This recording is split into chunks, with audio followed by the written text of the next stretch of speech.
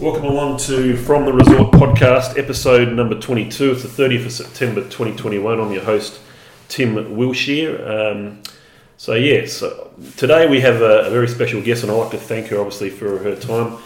We have Angela Spackman, who is the chair of the Queenstown Chamber of Commerce and also director of Format Bespoke Joinery. Welcome along to the podcast, Angela. Thanks for having me, Tim.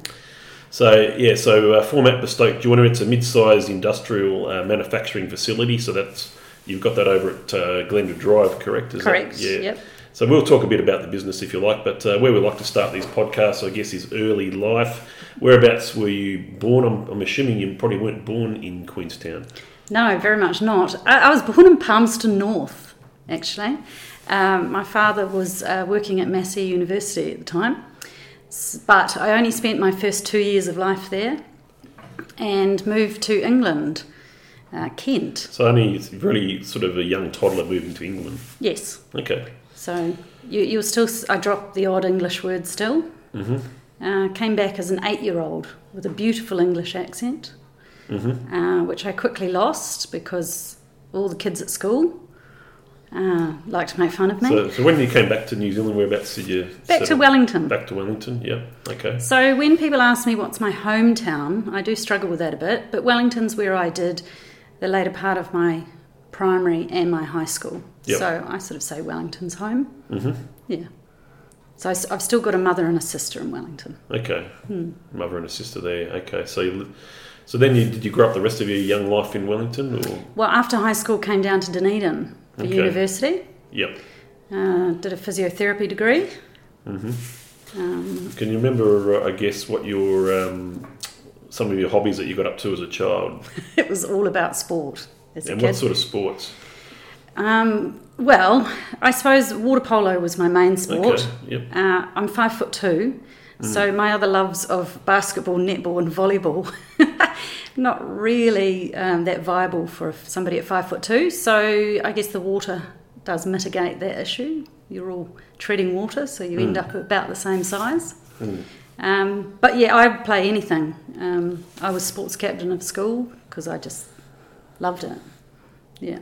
Okay, so water polo, it's an interesting sort of sports. Yeah, it's a very sporty person. Sister also sporty, or? No, my sister's more of the arts kind, drama, that sort of thing, and being super bright. And I guess what did you sort of think? Did you enjoy going to school and that growing up? Were you good at your studies? Yeah, I was pretty good at studies. I was always pretty conscientious. I guess I had to work hard. I wasn't, naturally super bright, but always had a very maths and science brain. So I always did maths, science, PE, that sort of thing. But I didn't love high school, but, sport got me through, I think, is partly why I did it. Yeah. Can you remember what your first job was as possibly a teenager doing it? I cleaned a lady's house and looked after her children. So I used to go after school and, clean her house for her once a week, but then also babysit her younger children. Okay. So you mentioned Otago University and being obviously doing physio as a profession. When did you decide, I guess, to tackle that first along your career path? I think it was always sort of a natural thing to take the science and maths brain and match it up with the sport. Yeah, okay. Is where I thought. I've always been fascinated by the human body and how it works and the actual insides and outsides of it all.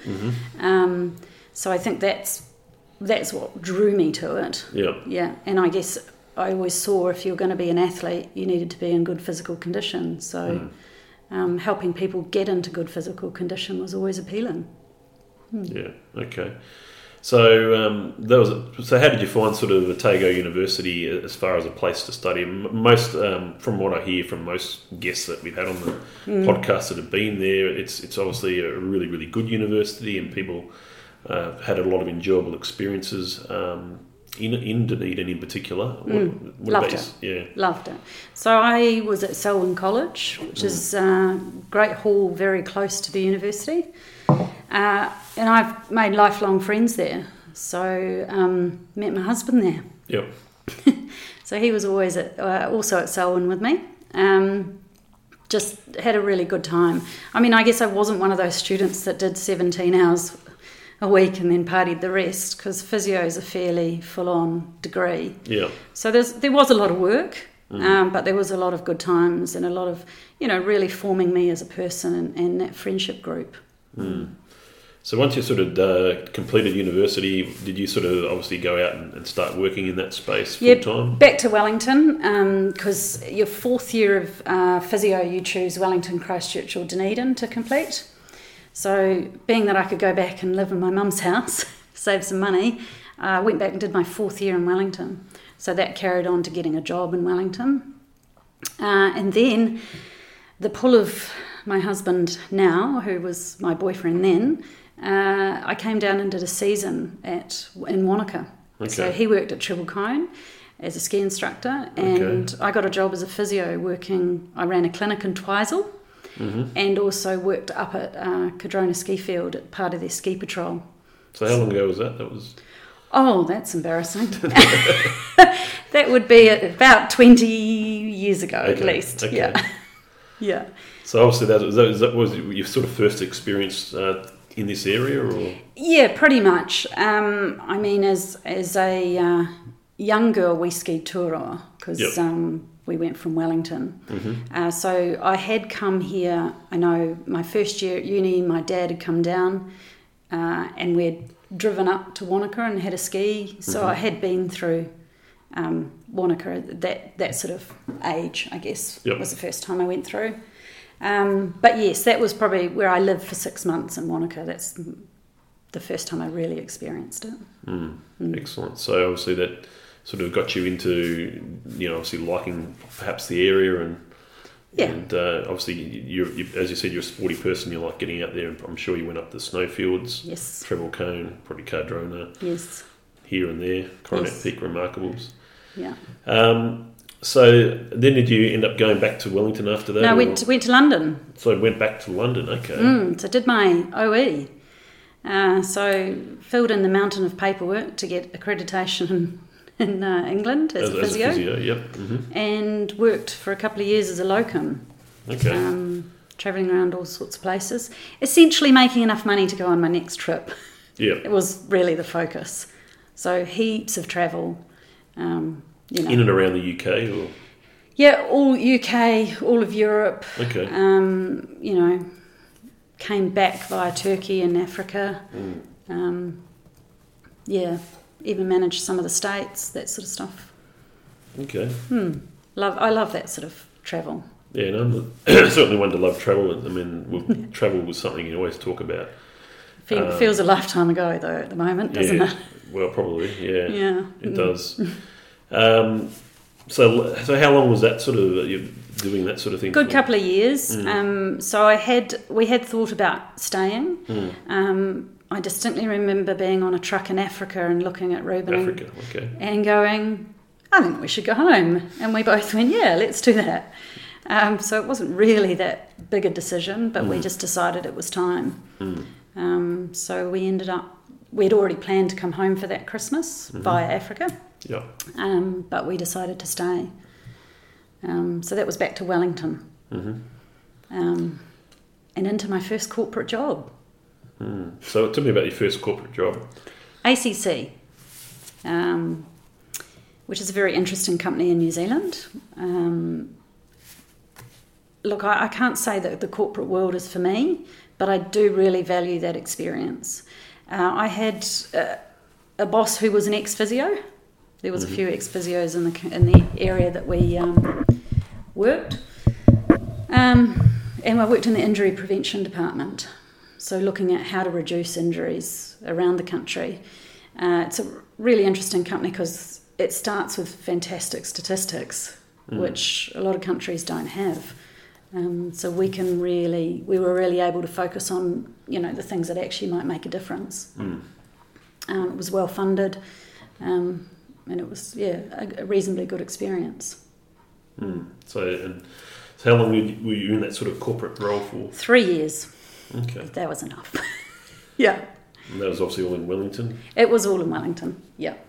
Did you ever lived in Auckland before or not? No, I've never lived in Auckland. Okay. It confuses me. I get very lost in Auckland. It's probably a big place compared to the rest of New Zealand, isn't it? So yeah. After that corporate role, then what did you decide to do? Is that well, I was pregnant. First, yep. And had my first child. So at that stage, my husband got offered a transfer with his job over to Sydney. Mm-hmm. And being that I was pregnant and that we were going to go down to a one-income family, the role in Sydney looked good, had some great perks with it that would mean that we could sort of maintain a lifestyle. So off to Sydney we went. I think the original job was for 3 years, where we stayed 10. So you stayed a whole decade in Sydney? Yeah, so both my children were born in Sydney. Started my first business there, and I love Sydney. Okay, well, obviously I know quite a few people that live in Sydney, but so 10 years, that's a good stint. I guess kids were born there. What part of Sydney did you sort of live? Rozelle, yeah. So okay. Right near Balmain, nice and close to town. Yeah, very close to town. Balmain. Yeah. Did you get involved at all in the rugby league scene? Or No, I'm not really much of a league fan. Okay. But, Leichhardt Oval was in walking distance of home. Yeah. So, we did go to some things down there. Yeah, so basically you obviously single income family for a little while. Just for a little while. I guess one of the things is I always knew I wanted to work for myself. Yeah. In fact, in my interview at ACC, she asked me where I saw myself in 5 years' time, which is a classic question my father constantly asks. Yep. But I said working for myself, which is probably not the answer somebody in the corporate arena wants to. But while I was at ACC, I did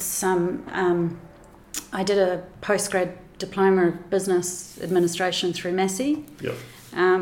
So that business side was starting to creep into my world, I guess, and had my first kid, had no history in Sydney, so I didn't have a job to go back to. I was really open to opportunities. So tell me, so you basically started your first business while you were in Sydney. That would have been a little bit daunting, but tell us how it all sort of kicked off the ground. Well, it kicked off, I guess, I was having dinner back in Wellington with a really old friend of mine and his wife, and I said, I'm not sure what I want to do, but I want to do something. And they'd just had their house photographed by Open to View, which is a New Zealand real estate marketing company. And she said, I was talking to the guy, and he said that there were franchises being sold in Australia. So I got in touch with them, and I was initially looking at quite a small sort of photography, but I ended up buying the sort of Sydney CBD and eastern suburbs franchise, so a fairly large area, territory I guess it was called, of the franchise. In so what was the franchise called? Open to View. Open to View, okay. So, guess for someone who hadn't been in business before, you enter a franchise because you think you'll be supported and, there's a lot of things taken care of that you don't need to necessarily think about. That should all be taken care of. But I was pretty much thrown in the deep end, left to it. But battled my way through, I guess. Yeah. So I guess when you sort of kicked this off, how long until you sort of started employing people and? Well, I guess our first aim was to get it to a point where my husband could leave corporate and come and join me. Okay. So that took a little longer because I sort of built it up and then got pregnant with my second child, and I don't do pregnancy well, so I was very sick. So there was a bit of a drop off, and then but I'd already got another photographer on board by then, so she was working on that, and then I built it probably about 5 years in. He could come, and then the GFC hit. Yeah, okay. So I saw what was really interesting about the GFC in the real estate industry was you realise how many real estate agents there are and how few of them are actually making any money or have got sort of a decent business running. There's a lot of them that aren't necessarily good at what they do, but because of where the market was, they were able to make a living. Yep.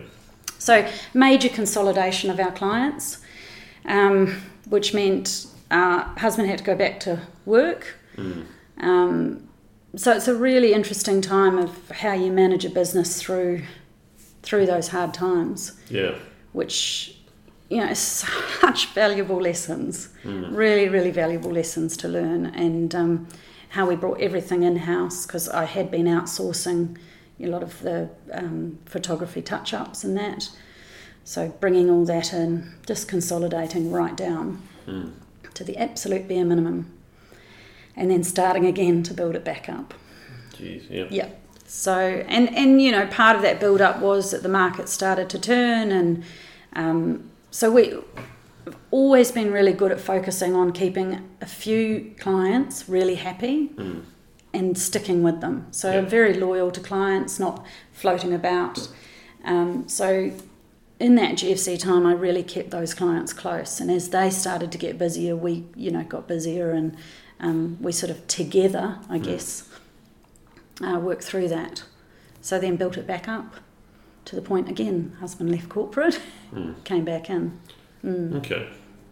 So it was a major learning curve, I guess. So I guess the time in Sydney, how did that sort of come to an end, and what did you do after you sort of left Sydney? So the Sydney time came to an end. It was really my husband that pushed. He wanted to come home. Yeah. He was done with Sydney. So we started to look at where in New Zealand we'd come back to. I love Wellington, but the weather... Yes. So there's not something you can change. So we talked about Nelson for a while, and eventually we landed on Queenstown. My husband's family are Wanaka and Alexandra. Okay. He, of course, loves skiing, being an ex-ski instructor. But I have to admit, it's the international airport that really was a big thing for me. Okay. Obviously not so much lately, but when we first arrived here, we could fly direct back to Sydney. Yeah, direct to Brisbane. Sydney, yeah. It's too easy. I can fly out to Auckland to see my dad, or Wellington see my mum, and for me that's a really valuable feature of Queenstown. Do you the airport noise, do you hear much of that here? Or? We lived under the flight path of Sydney Airport, so at 6 a.m. they would all come in. So I think it's just something you get used to, but to be perfectly honest, I don't really hear it here. I hear them take off. I don't hear them land, and I feel most of it goes over the top of me. So it doesn't bother me at all. So I made the decision to move here to Queenstown, and tell us, I guess, how things kicked off here in Queenstown. So before we moved here, we wanted to buy a business. So we'd done have a business and build it up. And that has its challenges, it has its learning curves, and there's pluses to it. But moving to a completely new environment where we don't know anyone, we don't know how the system works here, what the market's like. We just weren't in a position to take that kind of risk again. Whereas, so we looked around good 10, almost 12 months looking at businesses to buy.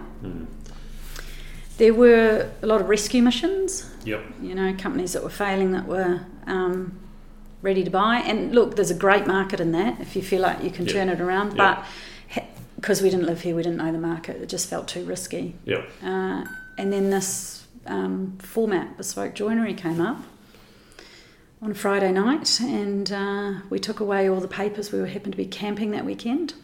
So I guess Bespoke Joinery, I mean, when you look at what you and your husband had done up until this point, there wasn't a lot of... What was the experience in joinery prior to buying the business? None. However, the business was also owned by someone who was not a joiner. Okay. So that gave us confidence. There are a lot of joinery companies that have been run by a single bloke for years, and the company's based on the reputation of his work. Yes. This was not a company like that. So I guess we felt confident in that because of that. So we knew the staff were good. We knew they had some good systems in place. So we felt... So obviously good systems. How many staff at the time when you did buy? That's testing the memory. I'm going to go with about 8. Yeah, so good, just a nice little small... Yeah, manageable. We know them all well. You know, staff that you still got to manage, that's, okay, so that... How did it all... And I guess the early years of that, how did that all sort of go? Did it sort of go to plan? Do you think it was... Obviously, turned out it's probably a good investment, but what were those early years like? Again, huge learning curve, which is good. I love new things, love learning, and it keeps me alive. Yeah. Learning all about joinery was the big thing, you know, all the intricacies of it. One big thing I didn't really appreciate before I owned a joinery company is how joinery really finishes off a house. Yeah. You know, it really changes the dynamics of a house and can really lift it to something really special. So that was exciting. I guess we didn't probably fully appreciate the difficulties of running a business in Queenstown. And maybe that's a good thing, because maybe we might not have done it if you really think about it. But it was, you know, it's turned out really well. We've got a great team there. It's always a dynamic, you know, people are always moving on or coming in, but generally they're really good at what they do. And that's what we tend to do. Ruben and I tend to focus on the clients and the external, and then once it gets very technical, we hand it over to the guys that know what they're doing. Yeah, that makes sense. Yeah, so the Queenstown Chamber of Commerce, was that around, I guess that was around when you first moved here? Yeah, not long after I got here. I started looking at what I wanted to do, and, you know, some things that interest me, and governance has always interested me. So I had a chat with Richard Thomas at the time and just sort of said, is this something that you can get into in Queenstown? Is there enough of it around to get involved? And he was very enthusiastic about it. And he was actually the person that told me to put my hat in the ring for the chamber. So he didn't mention that I had to then stand up at the AGM and do a 3-minute speech about myself, but I found that out, a little bit after that. But yeah, definitely aligns with everything I'm about, the chamber. Yeah, I mean, the Chambers of Commerce, as I spoke to before the podcast, I mean, I like the, you know, if you've got a good one, yes, I think that, you know, basically the social networking aspect of the chamber. Obviously, a board of about, you know, the size that you've got, 10 to 12, is a good number. That's big. And they all get along. I'm sure they all get, you know, I'm sure they'll butt heads occasionally about something, but, you know, there's always got to be respect between people on the board in order to get things done. Yeah.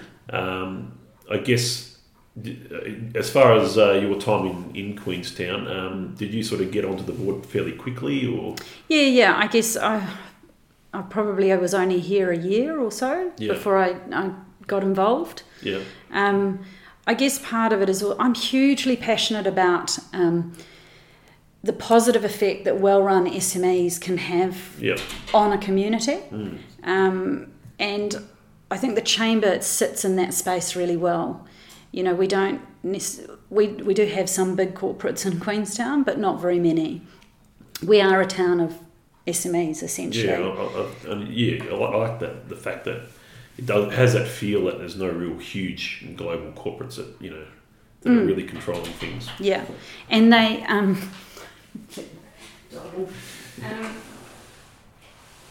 think that there's it's good to see it. I think it provides good employment for the community, but there are a lot of stresses for the owners, and I guess definitely. That's where the chamber comes in, is to try and get those owners or those senior people together so they can meet people like themselves and, you know, talk about their common issues and common solutions too, which is really good. Yeah, I mean, I think it's I think the Chamber of Commerce. I certainly like the way it's run. It's certainly, the first time I went to an event, it sort of did attract me to want to go to pretty much as many events. Well, certainly the Business After 5 events as I could. Plus any other events like a lunch is always something. They should have 3 or 4 lunches a year, and all these other things that they have along the way. It's certainly well organised. The golf day last year, I think I attended that. Yeah. Always a big day. So, no, it's great to have the Chamber of Commerce and people like yourself that are there sort of, with a lot of influence on how things end up. Yeah, I think that's unfortunately that's the sort of the hidden work that the Chamber does. I think, as you say, the events are really important, and it keeps a lot of our members coming. That's sort of for them why they are members of the Chamber. But some of the really important work we do is the advocacy work. Yes. And that's perhaps a little hidden, and we do try and communicate it. And certainly some of our members are very interested in that, and others just come purely for the events. And I say why ever you're with us is great. But the advocacy work is really important, constantly at government to provide the best environment for our businesses is what it's about. Yeah, no, it's good out, and certainly it's a big enough chamber that it employs a couple of people to keep everything on the pulse. It certainly, the more sort of hands you got on deck, the more things. Correct. I mean, we're almost 600 members, so as far as chambers around the country go, we're of a reasonable size. It's very large, yeah. Yeah, compared to most. we have a close relationship with the Wanaka Chamber, who've got another 300. So often, 300, wow. when we're doing advocacy work, we're sort of talking on behalf of the area. Yeah. And so we're a pretty strong voice when it comes to, numbers of businesses involved. So I guess we'll talk about a few other things to do with industries and that, but just some of the other things that you're involved in. You're on the board also of the Winter Games New Zealand, or the trustee type position. Yes. Tell me how that came about. It came about from a phone call from Sir Eon Edgar, bless him. Oh, wow. He just rang me completely out of the blue one day and said, would I like to come and talk to him? And I'd never met him. I went through uni with his son, but apart from that, I had no real involvement with him. And so we had a cup of tea, and his dog Poppy sat with me, and we discussed the possibility of a directorship there with the Winter Games. I mean, it really was his passion. It was part of his legacy, is the Winter Games. It's great for our area. And for me, I guess it marries up that business and that sport aspect for me. Yeah. So for me, it was a perfect fit. And it's got some really interesting people on the board. So I'm learning a lot. That's really good. Yeah. So I guess let's talk a bit about Queenstown generally. I mean, obviously you've been here a bit now and getting involved. What have you seen sort of change since you first moved here? Other than obviously, real estate prices kept going up. Yeah. What else have you sort of seen? Have you seen much change, I guess, since you moved? I mean, it's only 5 years, so I guess when you're in it, you don't recognise the changes. But I think part of it has been the building out in Frankton is quite dramatic. So I think for locals, it has really changed the dynamic. I mean, you often hear that locals don't go into town, which I think is a real shame. I love town. Yeah, town's good. Yeah.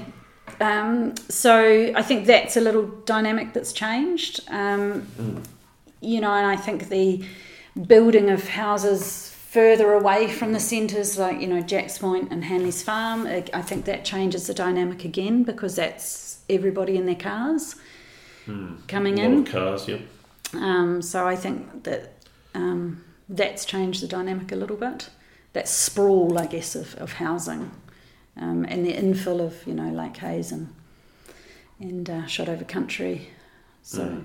Yeah. But certainly, look at it's an expensive place now to live, isn't it? When it comes to property prices in particular, probably you're sort of looking at you lived in Sydney before, what Sydney's expensive. You know what Sydney's like as far as prices when you were there living there. So, I guess you got to ask, why is it expensive? And it's expensive because people want to be here. Yeah, people want to be here, and the supply is just not there. No, it's for the demand. So yeah, that's why and obviously we just you read articles in the Mountain Scene or the paper about people trying to build new houses and the sort of rigmarole that they go through now to say, look, well, we quoted you this, but it's an extra 150k because costs are the materials escalating.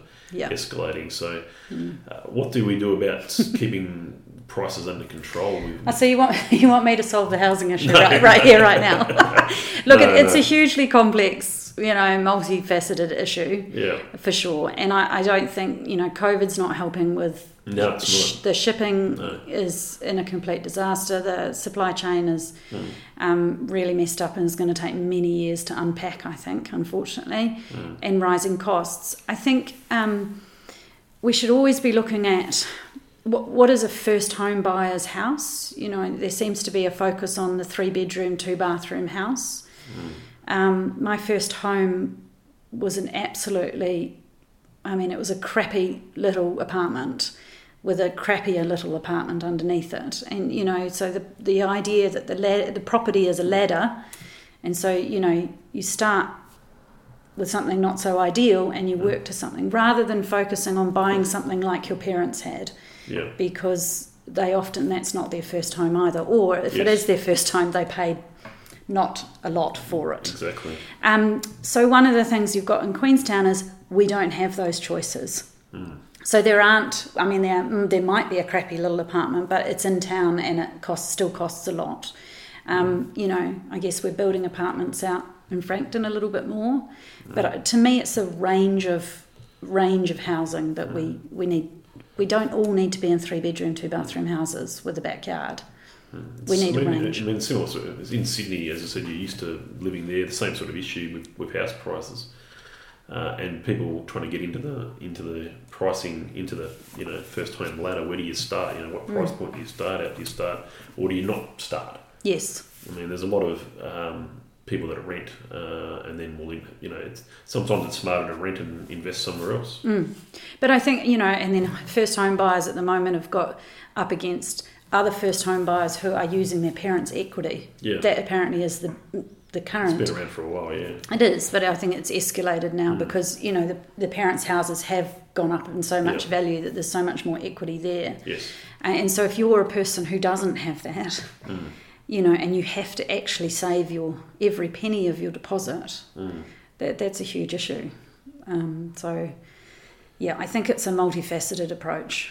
There's talk of requiring developers to provide some housing for first home builders. That's great, but you have to incentivise that. The carrot and the egg, the carrot and the stick, both need to be there. So that while they're incentivised to do it, there's also a requirement as well. But you can't just require them to do it. Yeah.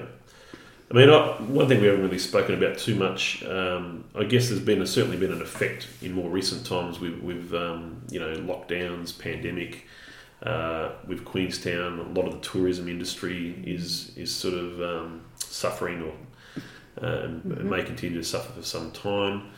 It's certainly been a huge effect on a lot of the businesses, even a lot of them being SMEs here in Queenstown and surrounds. And obviously, things that, as you said, the things that are affecting your business are probably the supply chain, perhaps. I think, our business has got its challenges, but I don't want to be all doom and gloom compared to the hospitality or the tourism industry. That's catastrophic for a lot of businesses, and it's incredibly sad to see. Yeah. As you say, they're SMEs, a lot of them. They don't have deep pockets. If they had any cash in the bank, they went through that last lockdown. So, that's it. They've possibly borrowed at that point as well, so they're now further in debt without any income, some of them. Yeah, and a lot of these places, even just in town, it's it's making town look like not so much close to a ghost town sometimes. Yeah, exactly, and that's incredibly sad to see. So I do think Queenstown people are very resilient. They're very entrepreneurial and they're good at looking after themselves, because Queenstown essentially is left alone by the government. They don't see us as a big enough problem for them to help, really. So I think, the locals are good at getting back up, and I think they will get back up, but at the moment it's pretty dark for a lot of people. Yeah, definitely. I guess, what do you think Queenstown really needs to do then, as far as... I'm going to solve Queenstown's problems too. No, you don't. I guess we're not sort of... Well, it's really discussion more than solving the problem. Yeah. It's a case of, okay, well, if you've certainly got a bit of influence over, some stuff when it comes to your position, being on the chair. Obviously, you've got a board there that you talk amongst to get different ideas, and you've got people like Ruth working there as well, who seems to be doing a good job. I guess, what do you think? Is there anything in particular that needs to be a focus, do you think, of the people generally in Queenstown when it comes to, or the council, or what do we need to do next? At this point, we need the borders open. Yeah, it's as simple as that. I mean, we can ask the government for more subsidies. We can do all of that, but there are people in town with no clients, meaning no income whatsoever, and that's not going to change until we open the borders. So the focus has to be vaccinate as fast as we possibly can, and actually give us a plan. Because at the moment, the uncertainty with the lack of plan coming from the government means that businesses can't plan. They don't know how long to hang on, because a lot of them are absolutely hanging by their nails. And if there was a plan and they could see, okay, I mean, I was talking to an events person yesterday, and if he knew that this was going to happen then he would be able to book, and he would know, okay, I can hang on till then. Some sort of plan is what businesses here need. I mean, we've seen that, a lot of, although that's, we talked about the hospitality and tourism, how especially tourism affected, but event planning is just impossible really at the moment. Well, it is. I mean, when I asked him about it, he said that anyone who's paid a deposit is rebooking or postponing their event, but if people hadn't paid a deposit, they're just cancelling their events. Yeah, I mean, it's a case of when we you have, when are we going to see, and going forward, once we sort of have the borders open, once we sort of once we sort of vaccinated, what's next as far as, are we sort of things going to be different when it comes to, a COVID safe event, or... yes, they're going to have to be different, aren't they?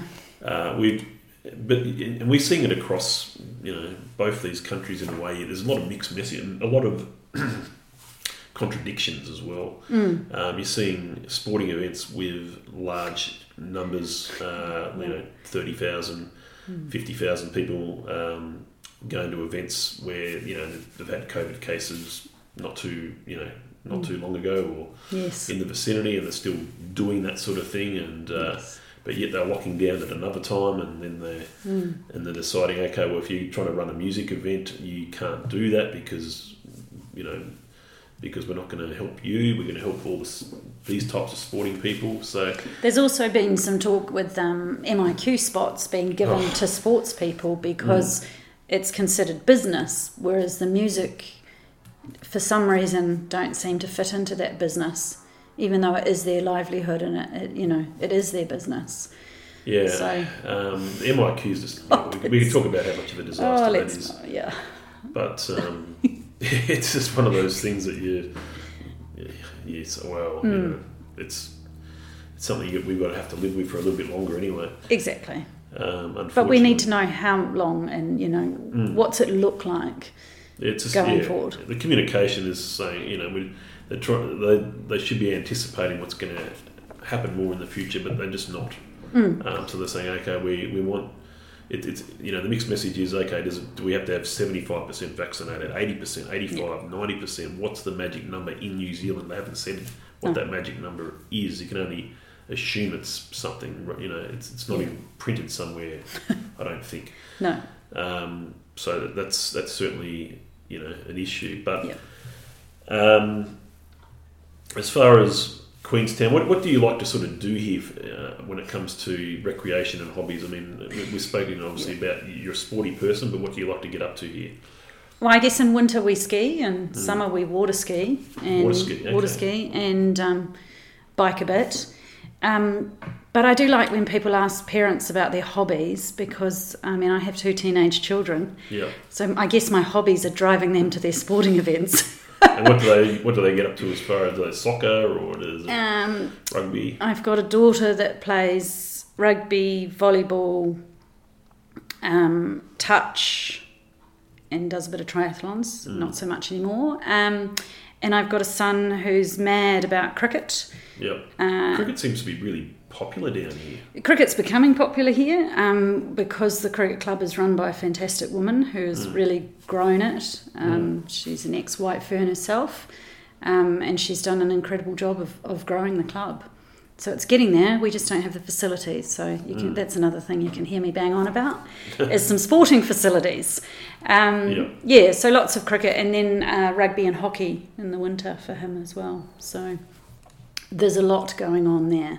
In amongst the water skiing and the skiing with the family as well. Yeah, no, that'd be enough. That's enough to sort of keep anyway. So I'd love to say I've got lots of hobbies, but no. I don't. Yeah. And obviously running the your positions on these different boards. And the business. So it's all it doesn't allow much time to do much else. No. As far as travel destinations, I know you did a bit of travelling. What was your favourite sort of travel destination or place that you've been to? Oh, I loved Turkey. Turkey, that's an interest. I don't think I've had anyone say that's their favourite, so that's interesting. I loved the food. I loved the people.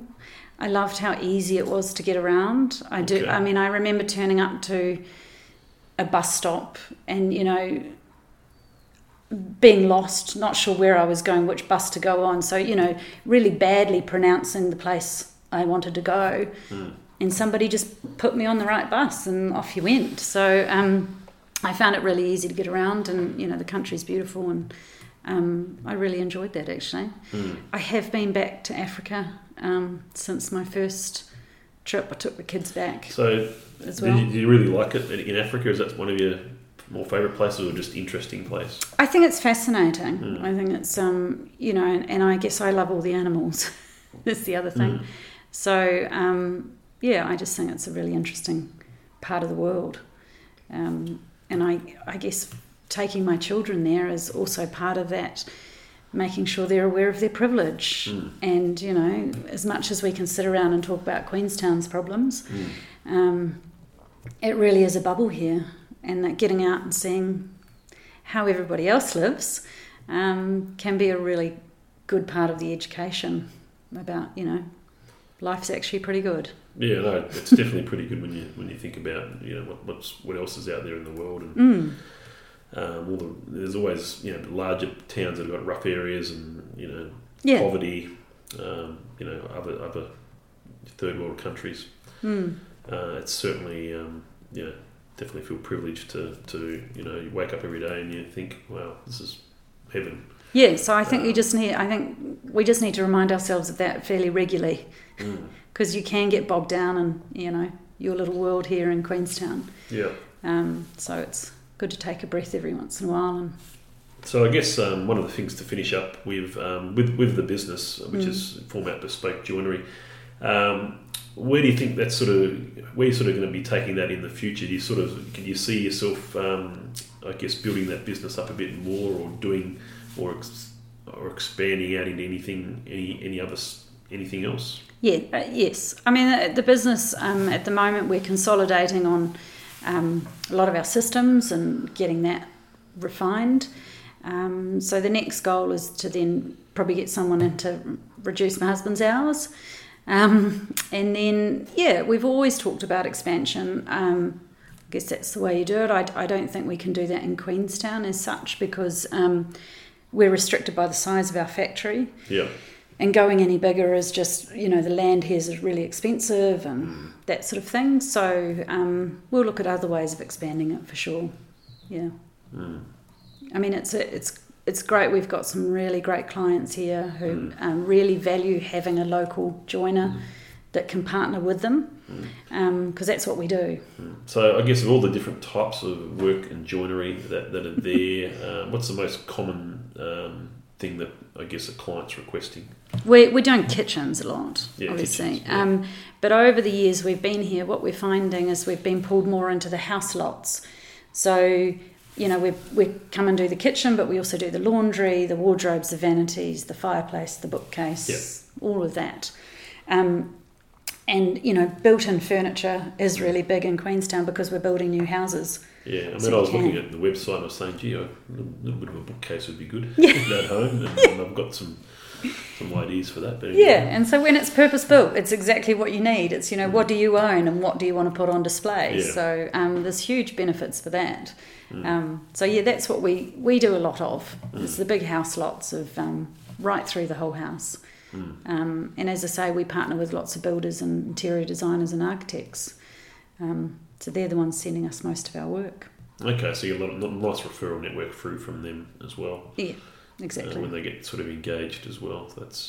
And builders like to work with people that they trust and they, know what's going on.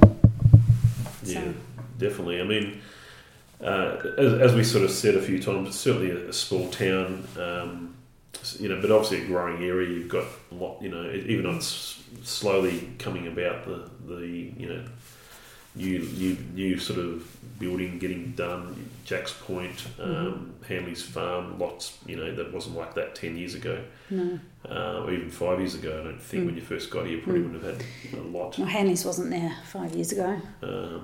There's a lot going on. I mean, I when we started looking at businesses, and I rang business brokers in Queenstown, and to be fair, there weren't many. One laughed at me because he said, "What do you want?" And I said, "I don't know. But I know I don't want hospitality, tourism or retail." And he laughed at me, like literally, and said, "Have you been to Queenstown?" And I said, "But I know there's other industries." And so we settled on something that supports the construction industry. Which it does, yeah. Yeah. And so having been laughed at, obviously with COVID, I'm feeling a little bit vindicated, in that decision. Yeah, definitely. And part of that was we had small children at the time and we didn't want to work weekends because we knew we'd be driving around the sports fields. Yeah. I mean, there's obviously IT sector. I mean, there's always an opportunity for the IT sector to expand and have hubs in this sort of area. The diversification of the economy in Queenstown has been talked about for years. And I think COVID has highlighted our need to, really escalate that conversation and to continue having it and to support it properly rather than just talk about it. Actually make those things happen. Yeah. And I think that is starting for sure.